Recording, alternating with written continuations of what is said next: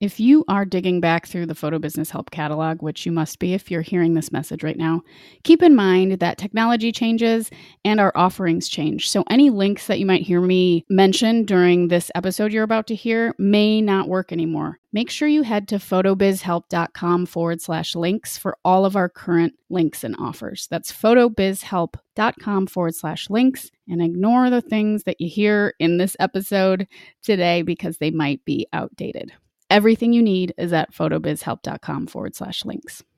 Do you like astrology, Louis Armstrong, or string cheese? I love all of those things, but that's not what this podcast is about. I believe time is valuable and how we spend it matters. That's why I've aggregated a decade of experience running my business and my passion for personal growth into short 10-minute episodes. This is Photo Business Help. Join me, Natalie Jennings, twice a week for lessons on everything I've learned on my journey from high school teacher to full-time photographer and business coach. I'll dive into marketing, meditation, and content creation, photography basics and organization, and the power of a healthy mind, body, and spirit connection. If you want to grow in business and live a better life, join our community of motivated, open-minded creatives. Let's do the podcast. Hi, everyone. Welcome to episode number 20 of the Photo Business Help podcast. Thank you for tuning in. Thank you for supporting the early days of this journey. It's exciting to get this far. And today we have a special episode. As you know, I occasionally do interview episodes. It's usually a solo show, but I paired up with a local photographer, local to Minneapolis, and she's a friend of mine. We've known each other for years.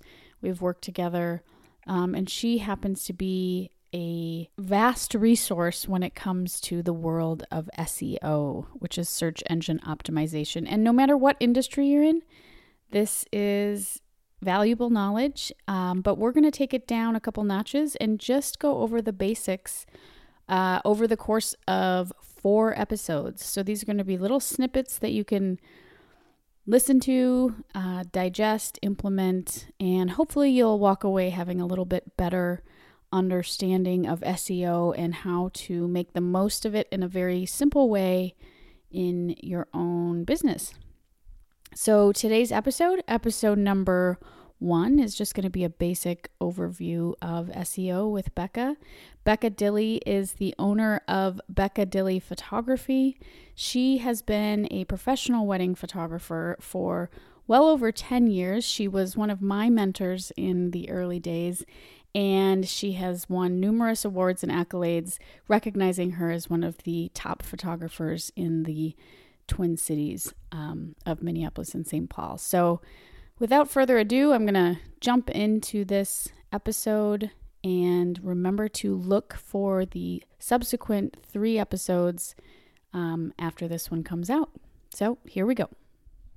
Hey, Becca, how's it going? Thanks for being on the show. Hey, Natalie, thanks for having me. I'm really excited. I like talking, so that works out great.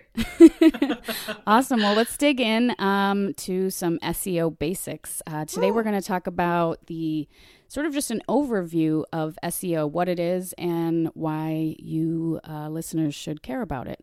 So I'll let you take it from here. What is SEO, Becca? Well, yeah, so I think a lot of people have some they get very overwhelmed with the technical side of what they think SEO is, and they want to know data, and they want to look at all sorts of metrics, and honestly, a lot of people who are coming out with research on SEO and research on how you do search engine optimization, which is what SEO stands for, are very tech focused, but I think that that's not really serving small businesses, because that's not really the kind of thing small businesses need to know. So most of the time when people think about SEO, they think about having a lot of keywords. And honestly, all you're doing when you're trying to optimize your website for search engines is monitor it, kind of creating the content that you want your clients to interact with. So it's how your clients search for you and how they interact with the search results that you have from your website.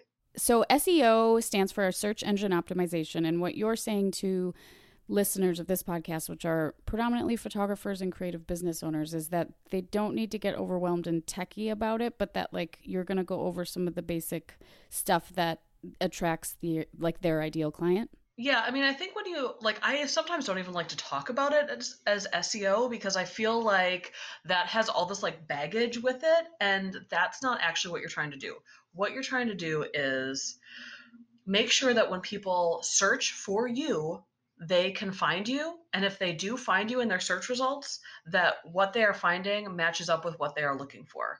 And so that is it's two pronged. So like SEO used to be, let me do like a million miles up to her. So like SEO used to be a bunch of like put your keywords everywhere. So if you're a Minneapolis wedding photographer, put the words Minneapolis wedding photographer, Minneapolis wedding photography, Minneapolis wedding photographers everywhere as much as possible, because that is the only way that search engines, and I usually just say Google, but I mean search engines in general, will be able to find you.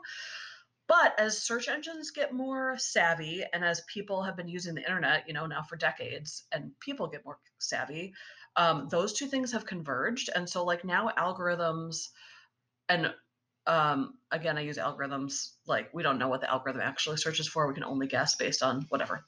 I don't want to get into it. Algorithms and people are looking for the same thing now because algorithms can have a lot more sophisticated understanding of what people are interacting with and what content is relevant. So if I'm an auto repair shop and I just put Minneapolis wedding photography all over the place, I'm not going to rank well for Minneapolis wedding photography because that is not, people who search for Minneapolis wedding photography and come to my auto repair website are going to leave right away. They're going to not be finding what they're looking for. They might not click on me to begin with. Can you give an example of how that would apply to a photographer, maybe like by keywording stuff that they're not, like Oprah or something, like to make themselves rank higher? Yeah, so like that used to matter.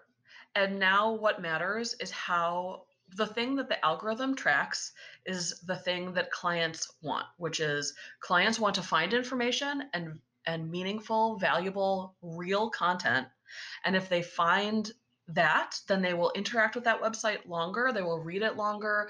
They will maybe come back to it. They might click around there more. They might email it to another friend. All of those things are things that the algorithm is also tracking. And so actually, when you think about optimizing your website, creating your website with search in mind, you should be thinking about creating content that your clients want to find and interact with. And that often will have keywords, like it often will, like, how can I talk about being a Minneapolis wedding photographer without occasionally mentioning that or mentioning the places I'm in and the fact that I'm a wedding photographer? Great. If it's in context and it's part of like a larger story, that is perfect. That's what everybody wants. That's what the algorithm wants. And it's also what the client wants. Okay, so I really like the idea of creating content with search in mind, because what we want to think about is when you sit down to Google and you type in something, how would you type in the service that you're trying to sell to other people? And then once you type it in and you see the results, what are the results that you want to see that you're going to interact with? You know what I mean? Like, do you want to just see the keyword a bunch of times? No. What would you click on? Yeah. And what would actually be meaningful for you? And again, it's not like the idea of having a really like tricky, clickbaity link that people are going to click on if that is not authentic to what they're going to find at the other end of that link. So, I mean, you should obviously care about how you're crafting that message, but you're not trying to trick people into clicking on you. You're trying to actually connect with people who are trying to find you. Yeah, that makes sense. So can we, why don't we just take, since your background and my background is wedding photography, why don't we just maybe do an example for folks that are listening of what you're talking about? Sure. So like if you have a web page about, I mean, you have a website, you probably have like an about me, or even your intro, like your front page should have actual sentences that are going to be interesting and valuable for the people who are going to find it. So if you are primarily a family photographer, you can talk about how you are, hi, I'm a family photographer based in Minneapolis. I love documenting real expressions. I love making people feel comfortable. Um, my clients often say this, like you're having content that your potential clients, the people who find your website, will want to know about you before they book your services. But you also, by doing that, are having the words that are also going to help you in search. Nice. Okay, well, that makes total sense, and I'd like to segue into the last part of this episode with kind of the idea of keywords and when people are searching for you. Maybe you could talk a little bit about, give people something to sort of dig into until the next episode as far as seeking out how they are currently ranking so they can kind of see. I mean, people might be surprised to find out what they are actually ranking for. Yeah, so I again, like I don't want when you're thinking about searching, I don't want you to get so caught up in tracking and ranking and all that stuff, but it is really good to have a baseline of where you're at and also to be able to sort of monitor if things are changing and just get your finger on the pulse of how your website's doing. So I would recommend a few things. Depending on what kind of websites people have. For sure, if you don't have Google Analytics installed, it's a really easy setup to do. Google Analytics will track sort of just how people are finding your website, how they're interacting with your website, how long they're interacting with it. That's a super easy to set up.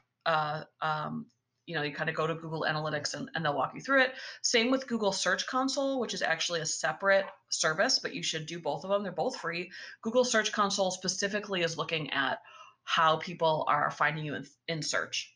So those are two things. And I find in general, Google Search Console a little bit easier to use, but definitely set up both of them because they can't start tracking until you set them up. So the sooner you set them up, the more data you will have. So if you set them up now and you look in 6 weeks, you'll have 6 weeks of data. Great. And then if you're using WordPress, I would recommend setting up Jetpack for WordPress.